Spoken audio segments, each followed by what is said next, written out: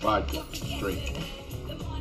And by the way, food was excellent, brother. You're the guy that got caught in that avalanche, right? Yeah, I'm the one.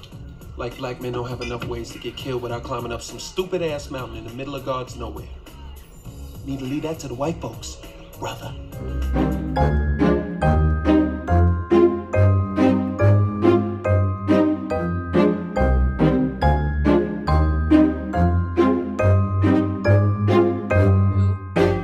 Welcome back to Afro Horror, everyone. Happy Halloween, happy spooky season. We have a really great show for you today. I am with a creator who actually reached out to me in the DMs to talk about their new project, and I'm so glad they did because I got to watch it and I absolutely loved it, and we have so much to talk about. So I'm here with writer-director Brandon Espy of Mr. Crockett. This is a bite-sized short, so it's bite-sized Halloween short, I should say, that's on Hulu. It's streaming on Hulu. He has the season 3, episode 10 slot for Mr. Crockett. Brandon, hi. Hey, how's it going? Good, how are you? I'm good. Yeah, I'm excited to talk with you. You know, as I said, yeah, I did reach out because, you know, I've been a fan and I thought, hey, it's a great opportunity to, you know. You've been a fan of Afro Horror? Yeah, I've been a fan of Afro Horror, more so from more of afar in a way, just because I'm like a parent of 2 and like wild, crazy parent stuff. And so but whenever I get a chance to really lean into horror, you know, I took this opportunity. Oh, that's amazing. Well, thank you. I'm a fan of you now. I saw the short. I loved it. We're going to get into that a little bit later, but I want to start with you as a person. Where are you born? What do your parents do? So I was born in Los Angeles, but I grew up in Diamond Bar, California, in the Inland Empire, about like an hour out. Yes, I know. Wow, that's far. Yeah. And my dad, he was a behavioral psychologist. He passed away in 2010. My mom, she is a teacher. She teaches fashion merchandising and merchandise buying. So, yeah. Oh, okay. So you're not technically the first creative in your family because fashion is exactly. Yeah, my mom is the more artistic one. So yeah, and my dad's like the funny one. So. And then, so growing up, obviously in Los Angeles or near Los Angeles, you're surrounded by the film industry. So, but where's that spark first come for you? I say it first came when I was working in front of the camera after college. I was a model / actor, like, you know, everyone else.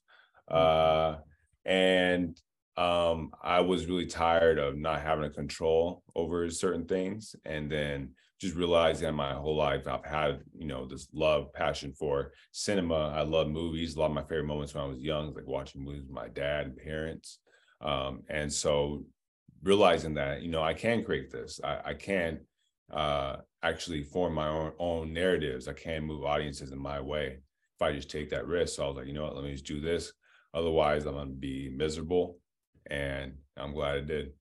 So you're in college for film or not for film? Not for film at all. What are you studying? I'm communication studies. Okay, so close. Yeah, I played football in college for a few years at the University of San Diego before I tore my Achilles, and that's when I kind of shifted. And at that time, I'm like, you know, I'm just trying to graduate. So, yeah. But I never really thought I would get into the industry. Like that was never anything really on my mind before. I thought, you know, I was going to go to get my bachelor's and then maybe go to grad school and something. So you're in college playing football, you hurt yourself. There's a moment there. We all have that moment where like, I can do this. You do love films, but do you know, or do you remember what that one film that was like, I love this so much, I have to do this job because of this film? The Thing. Okay, but which version? The 82 version. Yeah, John Carpenter's version. Yeah. He's like my favorite filmmakers. So I say once I saw that, and that one really helped me like specifically do horror because I saw that and I was just very like, you know, I was in awe of the practical effects and just the development of the atmosphere and just how it made me feel within that moment. And so it triggered something within me that was just very inspiring. I love it. I actually saw the thing for the first time last year, and I taped like my live reaction. I was just like, how have I never seen this before? This is so amazing. Then I tried to watch the remake and I said, no, I can't do this to myself. This is going to ruin everything I love. Yeah. John Carpenter has been sparking horror creators since the 70s. So we thank him for all of his inspiration. No, I'm a Wes Craven girl myself, but we love John. Oh, I love Wes Craven. But yeah, just Carpenter's been having my heart. He's having your heart. And then, okay, so you make a decision to switch. Did you go to film school or did you just jump into it? I didn't. It was more so a trial and error thing. I saw a script, download scripts online, see how people formatted scripts, and just like reading ones that I really liked, and just over and over again watching films and reading it. Then just testing out and not wasting money, I would say, investing a lot of money in the projects that never see the light of day, but learning, just constantly testing and learning. I say that's how I really grew and learned, because I was also working every single role on set. So just learning about everything from lighting, camera, audio. And so it just really helped me be very efficient in my process as a filmmaker. And yeah, I'm just thankful for that, for how I experienced it. I wish, I mean, in a way, sometimes I wish I had gone to film school, but then also it just like, it really helped with how raw certain of my stories may have been. So I think in general, I just wanted to keep trying. I was looking for opportunities to fail in a way, so I could learn. So. But and as we know, I mean, I'm a self-taught YouTube student myself.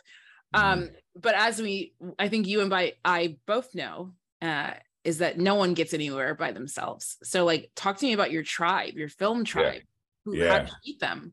So my DP, Jerry Jaquez, I met him from when I've known Gary for about between 6 to 8 years now. I met him through a mutual friend, and he was like, hey, this guy who moved out here from New York. He's really into filmmaking like you, and I thought you guys may want to connect.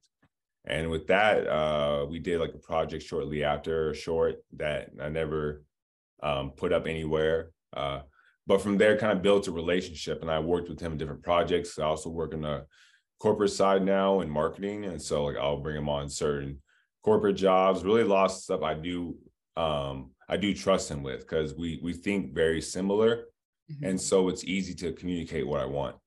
You know, was he the DP on Mr. Crockett? Yep. So beautiful, by the way. Yeah, so thank you. Yeah. Beautifully shot. Like we're gonna talk about it, but there are some shots where I was like, oh, that's a figure. Yeah. You know, when you see a good shot, you're like, oh, that's a good shot. Yeah, definitely. And then I would say my editor, Jeff Osborne, he edited and he did VFX for Mr. Crockett. He has been probably a mentor for me, I would say, because he's someone who like I really look up to as far as like editing and as far as like just process in general. Yeah. When I did start filmmaking and start working more so on the corporate side, he was just so advanced of where he was, and he was doing it so well. And so I was fortunate to have like, I worked with him, I think, on one of my earlier shorts that came out, but it was like a comedy. It was, you know, at that time, I'm just like testing stuff, put it on YouTube. Not submitting it anywhere. But since then, we kind of like grown together as friends, worked together on little projects here and there. And so when I had this opportunity, I knew exactly I wanted to go to him, especially with my idea. I was like, first of all, with the budget, like I'm only gonna be able to, like, I'm not gonna be like, this is gonna be a friend who's doing this. But luckily, I had a really talented friend, and so we like won't mention numbers on the podcast, but I'm interested after we. Yeah, for sure. Well, we won't mention that here. That's tacky. So yeah, no, for sure. Yeah, but I say Gary and Jeff are like, you know, they're like my rock when it comes to that, because I knew I'd have Gary and I had to have Jeff on this, and those two are like my truly like inspiration for me, and something that like inspires me to keep on going, moving, working on projects. So That's awesome. And you've known them for so long. Obviously, you feel comfortable and safe in their hands. So yeah. I love those things because I always say, Issa Rae always says it too. You want to reach out and not up. And it's like you have people to your left and your right. You need to utilize them so you can all do this together. So, okay, not to get to Mr. Crockett yet because we're almost there, but you mentioned you've done a couple of shorts, you're trying some things on YouTube, you're just learning, and then you also got into a marketing job at some point around there, right? Right? Yeah. But still in the filmmaker mindset, of like, okay, I'm doing this job to pay my bills, but I still want to do this thing over here. Okay, so let's talk about 20th Digital Studio because I have a little story about the previous owners of 20th Digital Studio, but we'll get there. How did this come about where you're now pitching for Bite Size Halloween? So I had my previous short was titled Kiara, and it screened at Beyond Fest. And a development coordinator under 20th Digital Studio saw my short there and reached out to me a few weeks later and invited me to a meeting. And then that's when I met one of the execs of 20th Digital Studio, and went really well. And then a little bit later, they invited me to pitch. And so, yeah, I did that. Okay, don't get to the pitch yet because I want to. I did. Our podcast is listeners are horror fans, but there's a lot of people who want to work in horror. So I do like to talk about pitching process and things like that. But I want to quickly interject my story. I'm not going to say their former name because I think that's whatever. But before they were 20th Digital Studio, they were something else. And I got invited to do a pitch for Bite Size Halloween. And so I wrote like 6 little mini scripts and I was so excited to go pitch to them. And this is not a slight on my director. I had a director at the time who had shot Deadly Dispatch with me. And I loved her so much. And I was like, can we please pitch this series together? I'd love to shoot these shorts with you. And we went in the pitch. And after we left the pitch, we kind of looked at each other like, we're not getting that. Like it did not go well. It did not go well. And you can tell, you could feel it in the room. We were like, we're not going to get that. Long story short, we didn't get it. So let's go into your pitch now. So you're invited to come pitch. What's the first thing you do? Obviously you have to come up with the concept, but did you do like 6 like we did, or did you always just have Mr. Crockett? I had 4 total. Yeah. And then Mr. Crockett was, I actually took a weekend where I went to San Diego because I have 2 kids. I have a 4-year-old and 1-year-old, 2 boys. My household's crazy. So the only way I could do this, I was like, I took a weekend to go to like San Diego and just like write alone. And so I just put a few, like 3 decks together. And on the way home, I came up with Mr. Crockett. Because I was like in my head, I was like, man, like these 3, like, hey, it could work, but I was just, thinking about the demographic and thinking about like what actually may be like, attractive to a studio like that. Yeah. But I just really I kind of like, I guess, looked within in a way in my daily life. Looked at your own life. You're literally escaping your children for a weekend. Exactly. And so that's when it kind of came up. I was like, okay. I was like, and I just really wanted to take a risk with certain things within Mr. Crockett. So I love that because if you guys don't know, obviously go stream it. It's on Hulu. Just search Bite Size Halloween, episode 10, season 3. The gist of it, the story is it's about a presumably single mother who is having a really hard time just not losing her mind with her very overactive child. So it's really kismet that the one that they picked is the one that's closely resembled to your life, which is being a parent and the struggles of having young children, So it goes to show you, I mean, I love that you said like, oh, you were thinking of the things the studios would want. And then at the end of the day, it was like, well, this is my life. I want to, and that's the one they picked. Right. Yeah. And so, and that's one, that I got, cause of course you pitch and you get certain, reactions and like, get some head nods. But that's when you like, I got a few comments off of it right afterwards. I'm like, okay, but at the end of the day too, I just, I think I was glad I kind of went in, not like slightly jaded, but I'm like, if this works, this works. If not, whatever. Because at the end of the day, I'm like, I have like this 9-to-5 corporate job, and this whole other life and so many other things. And I'm like, this is like what I love. But at the end of the day, like you don't need to pay me to make horror. Yeah. I'll do it like by myself. And so I was just happy for opportunity. So I think that really helped, just because I was just truly myself. And I was able to really just not worry about what I was doing or saying. Yeah, you took the pressure off yourself of like, this happens, awesome. If it doesn't, I'm still going to make horror. So it doesn't matter, which I love that. That's the most empowering thing.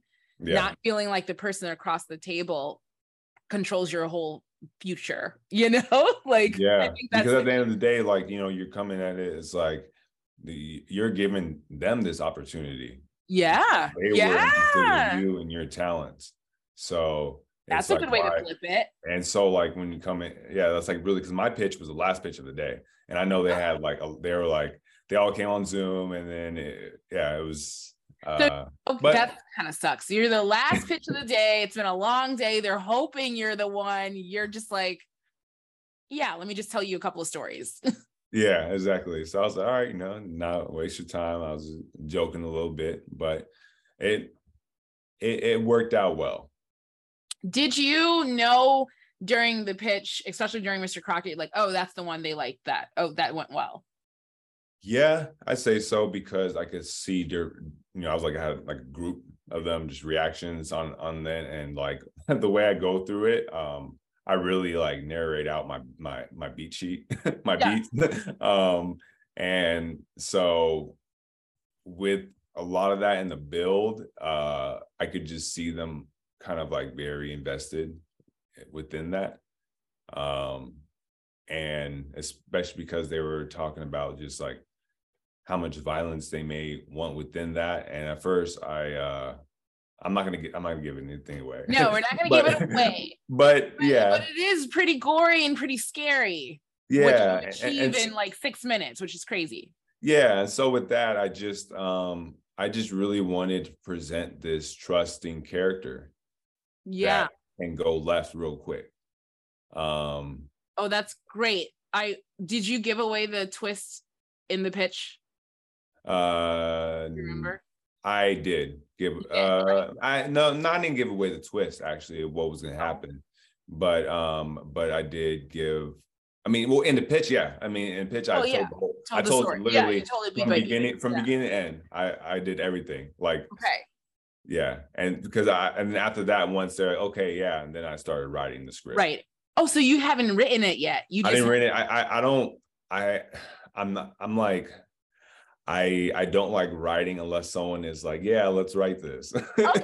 Because like, no, I was doing that a lot before, but yeah, right now where I am in my life and just like my schedule, it's really hard. And so, and I wasn't going to write any of them unless they said, yeah. Cause I was like, let me just get it to where like, literally, I mean, I knew exactly the scenes.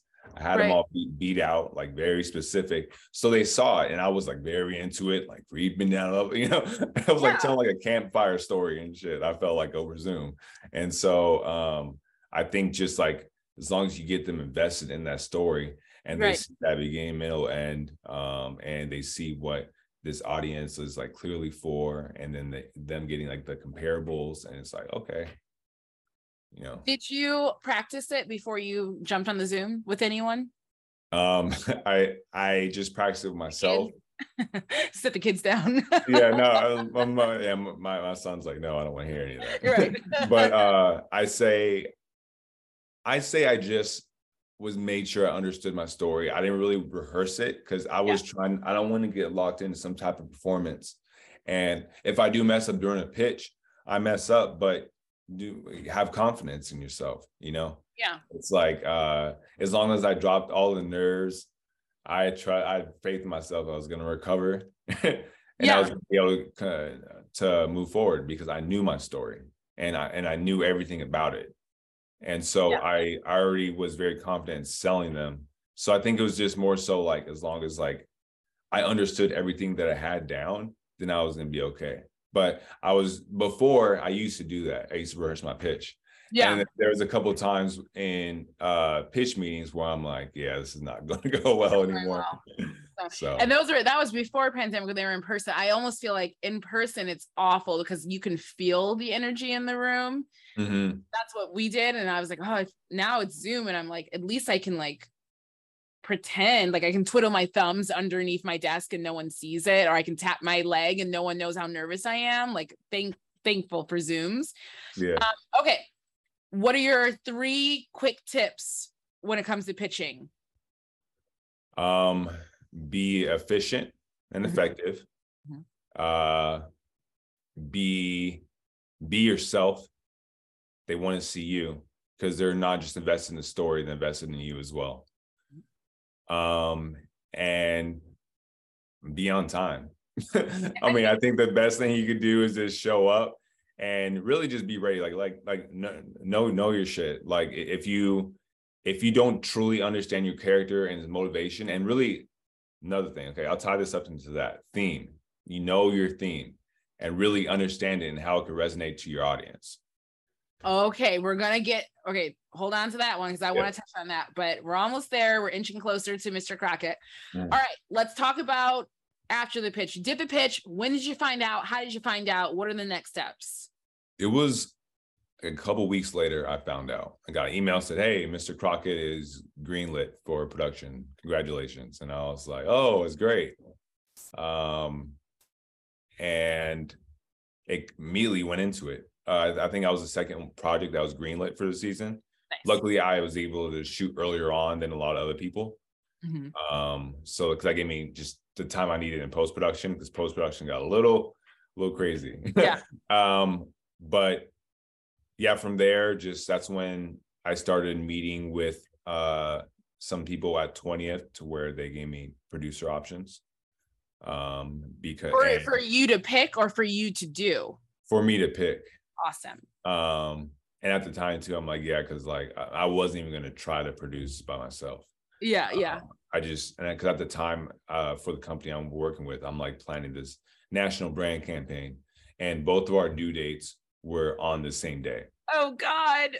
And so I'm like, okay, couldn't happen at the worst time, but obviously I'm taking advantage of this opportunity because, like, who knows, another thing like this will happen. Yeah. So we picked a date, found a date. I was like, we just need to lock it in to even start moving forward. And from there, I found 2 producers who really were in love with my project. Okay. They worked on the previous season, a few episodes, and I was like, great, all the structure, paperwork, everything. You dealt with these people before.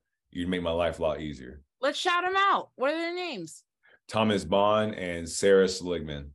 Awesome. And then what made them as producers really stick out to you? I'd say, they were just efficient with their process, with like budgeting to helping me find the locations. I could tell they really cared about the project too, for how often they reached out. They were real people. I actually liked them. I would consider them friends. Nice.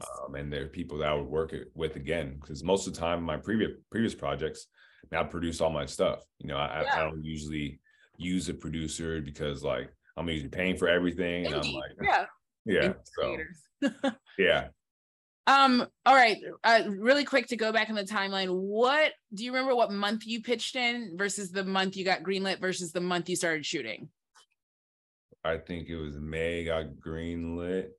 And I think June we started shooting. Yeah, in early June. Yeah. Okay, and now it's October and they're out. Okay, cool. All right. We're getting closer. We're here. Actually, we're here, Mr. Crockett. Okay, so like I said before, everyone, it is streaming on Hulu. Just search Bite Size Halloween. It's about 6 minutes and it's so good.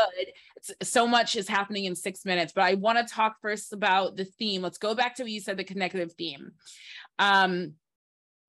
Parenthood is a theme that jumps out, but what was your initial theme in the pitch that you said to 20th Digital? What I said is I connected it to my son because this is a direct reference to my son. Like Major is my son, except my son is ×3 that. The energy. Yeah, I guess energy, and he is really obsessed over certain media. And really, the theme was cherish the moments while they really are here. And especially within this point, within childhood at that age, time does go by really fast. And a lot of times we may not understand the emotional intelligence of young kids, and just realizing that they're just kids. Yeah. They just love things so much. They want to play Baby Shark 50 million times, or you know, we don't talk about Bruno 1,000 times. Yeah, and Kanto, everything. Kanto. You know, it's funny. I was watching it, and when the mom said Major, I call my dog Major because when he's being bad, like it's like a Major. His name is Mejan, and my grandma named him Mejan because my dad's name is Major. Oh, Anthony. wow. So his name is, we call him Tony, my dad, but my grandma, you know, his name is Major. So my grandma named essentially the dog after my dad. And so when I say Major to my dog, it's because I'm disciplining him, like, Major, that was bad. So I was like connecting to it. And I was like, oh yeah. I was like, this is a human child. I'm not saying dogs and human child are comparable, but sometimes my dog gets on my nerves and I'll go, I need a break from you. Like, Major, get out of my face. So it was so interesting to watch this experience on screen. I was like, oh, is that what I sound like when I'm yelling at this damn dog? It's crazy. I feel like that scene happens like every morning for me before my son goes to school. It's like, I want to talk about this actress. She is so good. Oh, Cicely Friday. She's amazing. She, like, I'm just watching her do all of this emotional work and layers, and and I'm just like, it's only 6 minutes, but she is just so convincing. And you know what I really love about your film? It's not the stereotypical angry Black mom, because I was really concerned about that for a minute, Brandon. I'm not gonna lie. I understand. Me, okay. I try to make sure I didn't. Okay, because I was watching and I was like, are we doing the stereotypical like angry Black single mother? And no, her delivery and your directing of it is, this is a parent who is having a moment with their child. It's nothing to do with race or being a Black woman. It is just a very universal feeling of like, I am a human being, I have my own needs, and I can't really cater to this other thing right now. I want some time. So I really do appreciate you taking the care with that. Was that something you like talked about with her when? I definitely did talk about it. And that was something that really, I mean, when choosing her, especially within my audition process and, you know, seeing other girls read, that really, and I needed a mom who's like a real mom for this role too, because people who try to pretend to be moms, they yell at kids differently. And so there's a certain way where you're like, oh, this person does this often. And but it was that underlying where, like, you know, she loves this person. Like, she just wants this person just to stay in line. Like, just please help me at the end of the day. Like, the way she's yelling at her, it's like, she's like, help, like, please help me. You're seeking help from your child.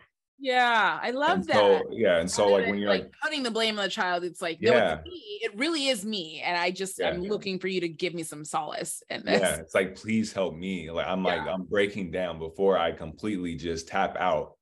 Yeah. You know, so it's like almost that last plea. And that heartbreak, that last plea, especially when she realizes what she says to her child, and how she says it, and it's so heartbreaking in her eyes. Really quickly, as a director, your 3 tips for actors. Breathe is one. And I would say just really know what moment you're in and understand the pacing of it. And really just like be free within that moment. Like, know to take risks. Know, like, especially every take doesn't have to be the same. Like, obviously not like crazy blocking where it messes up consistency. But I think just like even test out certain beats that you may think, I mean, I think in general, like in horror, like drama, I may have them hold longer beats. I may let that feeling sit in more. I may need to see Major. I may need to see him hit him more. You know? And so just, I think it's about internal monologue. That's really like a strong thing that I say, because at the end of the day, I think dialogue is not really what people want to say to each other. It's all about the What they intention. don't say. Yeah. And you have to direct a child. Oh, But yeah. you have two sons. Juliano. Yeah. But what is that experience like as a director to, because he's very good too. Like I was watching you, I was like, there's a maturity to this child actor that is crazy. When he was auditioning, he was definitely light years ahead of other ones. He had a tear going down his eye after in the audition tape. And so he was very confident too when I met him, and he was real cool. And he reminded me of like a slightly older version of my son, except like sweeter. But in general, I was like, during the callback, he was taking direction well, and the adjustments I was giving him. Yeah. And especially because I had to add more scenes and just so many things going on, have him like singing the song and like lights and stuff. But not to get specifics about that. But like I was really proud of him. It was also, I had to be very patient too at the same time. But I was very lucky to find him. Yeah, I think the casting is so. Did you use a casting director? Yeah, Louisina Quarterly. She was amazing. She found some great options. Mr. Crockett, though, I groomed that person. What, you groomed them from where? Well, I knew him from before. Oh, okay. No, he's very good. He's very good. Very scary. It's giving me echoes of Tales from the Hood. Yep, that was definitely. And if no. Once you see the short, you'll know what episode of Tales from the Hood. But I can't tell you the episode because then you'll be like, oh, I know what this is gonna do. But it gave me like shades of that, and I was like, oh, this is I miss the Tales from the Hood days. Yeah, I miss all those types of films during that era. I mean, my film I had it take place in '95, technically. Okay, I can see that. Yeah, and so I especially with like the VHS and stuff, I really just wanted to not do current age because just the parent dynamic would be a little different. Yeah, and I wanted to like a limited as far as like certain outlets or like TV technology. I just didn't want to make something new age. Yeah, exactly. No, I like that. Horror is scary. Horror is not really scary when you have Wi-Fi and like a hotspot. So exactly. I need some analog stuff. Yeah. And again, there's this really, really great twist ending that's really heartbreaking too. And again, we're not going to give it away. You guys go watch it. It's 6 minutes. You'll survive. But what this actress is delivering during those moments, God, and she has to do it over and over again. Like, how draining. Oh, it's so draining. I felt bad. Yeah. And she's really giving it to you. Like, yeah. And it was like, the shooting schedule was pretty tight. We were like barely made each. How many days? That was 2-day production. No. Yeah. Barely made each day. Wow. And during that scene, it was a lot. And I just gave her a strong motivation. I won't say it. Well, but with that, but it was just something like,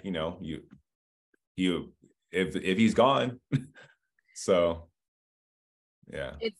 that's heartbreaking, and she did a fantastic job. So good for you as a director, using her personal life to traumatize her enough to get the performance you want, you sadistic bastard. Exactly. Just pull from your real life experience. Right. Like, let me show you some photos. No. Talk to me really quickly about working with 20th Digital Studio, because of course you have your producers, but what is the process with the studio? Because this is really interesting, right? Like, how much creative freedom do you have? How many things do you have to pull back on? Like, let's talk about that. Yeah. So they were great to work with. They trusted me a lot during the process. He has to say that. Just kidding. He doesn't.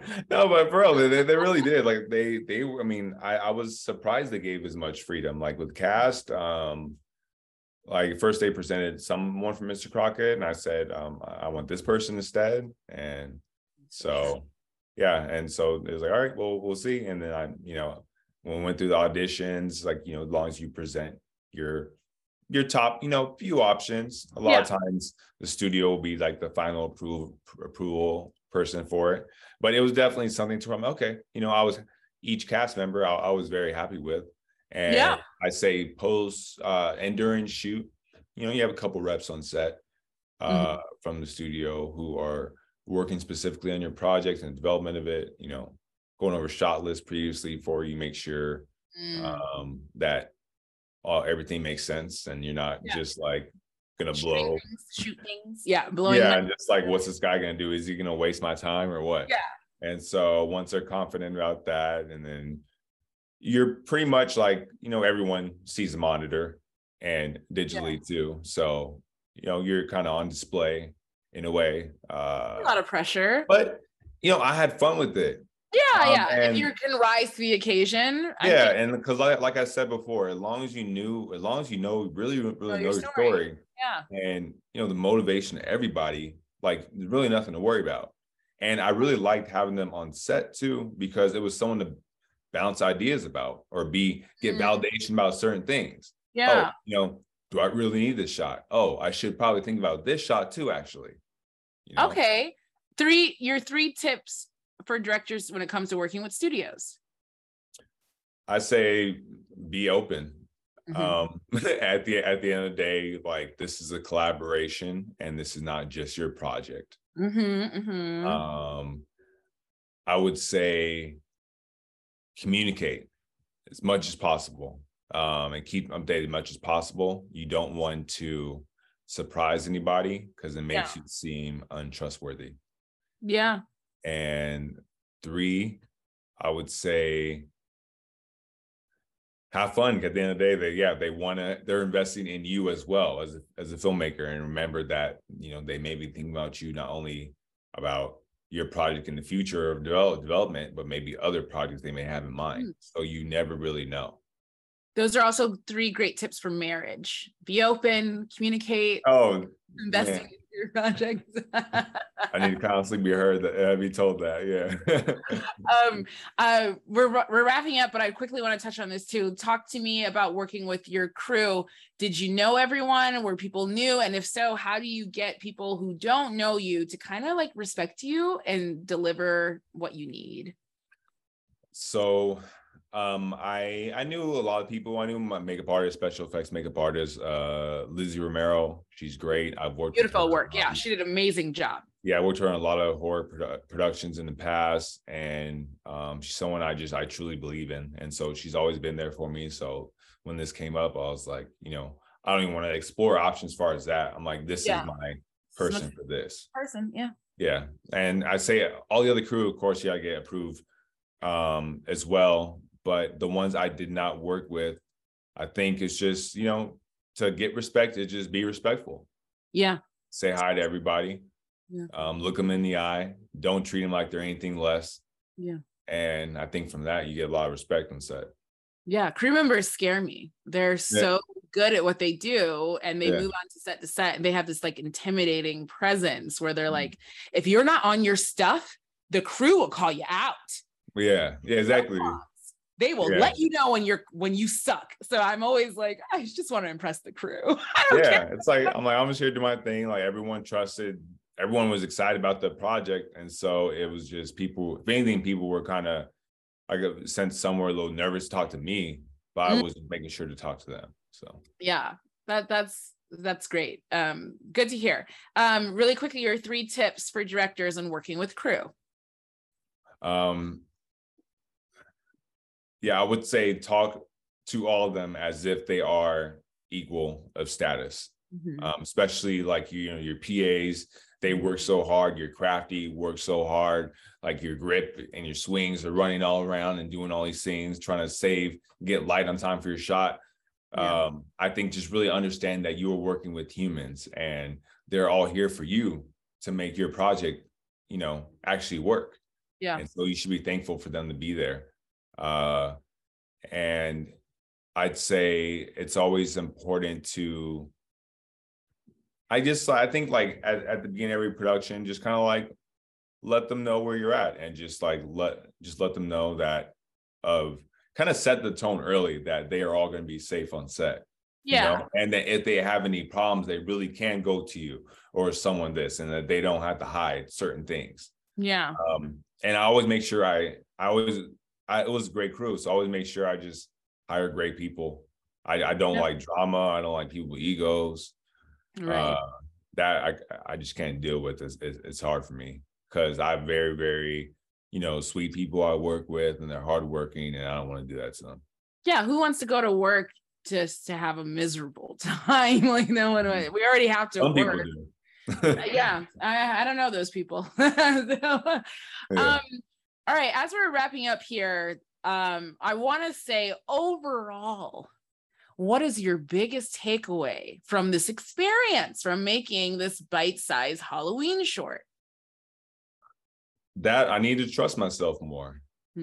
That like I feel like that I can do this, and I had a good validation with this project, and yeah, I think I'm truly inspired for next projects coming up, potential developments, and yeah, I think it's just like I guess before I was like a little not like idle, but just like busy with a lot of other stuff which I really am not passionate about.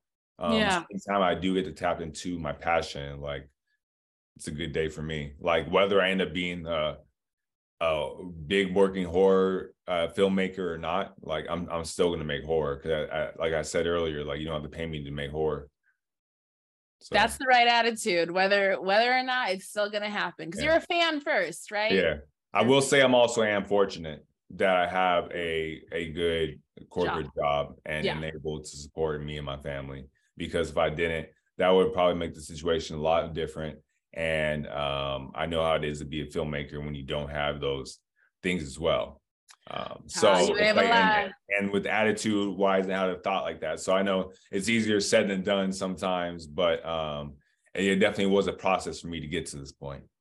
But I hope all of our listeners can take away from this is that whether you're writing horror, you're filming it, or you're doing TikTok videos, it doesn't matter. Like if you are a true fan, you'll make the content and the people will come. They will come. Just put yourselves out there. Again, you put yourself through Beyond Short Fest. Someone saw it and it led you to your next thing. If you hadn't had done that, who knows if you'd be here. Take risks on yourself. That's what it really is. Like, make the thing. Do the thing, you guys. Okay. Brandon, it was so sweet talking to you. I really appreciate, I love go-getters, and now everyone's going to DM me, and but do it. Sure. You never know. I might be in the mood. I love people that just reach out and like, I have this thing, you need to watch it. I'm like, yeah, I'm going to watch that thing. And I'm really serious though. I love when people do that. I think they feel intimidated to do that. And I'm like, sometimes I'm busy and I can't help you, but sometimes I'm free and I'm like, yeah, I want to watch that. And honestly too, because a lot of people I may have talked to about the film, it's not the audience of your podcast, like there may not be a lot of Black people who may have seen my short that I wanted them to see. Like, I have like a lot of my friends are Black and a lot of them are seeing it, but there's certain people within like the Black horror community that I know have not seen it. And so in general, like, I just like, I would like to spread the awareness. Hey, there is this series, but there actually is some strong Black horror talent within this. Yeah. To be proud of. And so one more question before we leave, as a Black artist, but also as a Black horror fan, where are you hoping we can grow within this horror community? Like, where do you see our future? I honestly, I would love to see our future to be like, when I see white horror filmmakers, and there's a plethora of them, and the catalogs of their subgenres are so deep that they take so many risks, from like witches, monsters, slashers like Michael Myers, and there's very few. I'm trying to build like the Black villain roster in a way. I don't see that many of that. And I feel like some people. Candyman, he can't be the only one killing people. And we deserve equal rights. So that was also part of like a certain part of my pitch. Like I wanted to see more Black antagonists within horror, and I know that's harder today because we may. It's a tricky slope.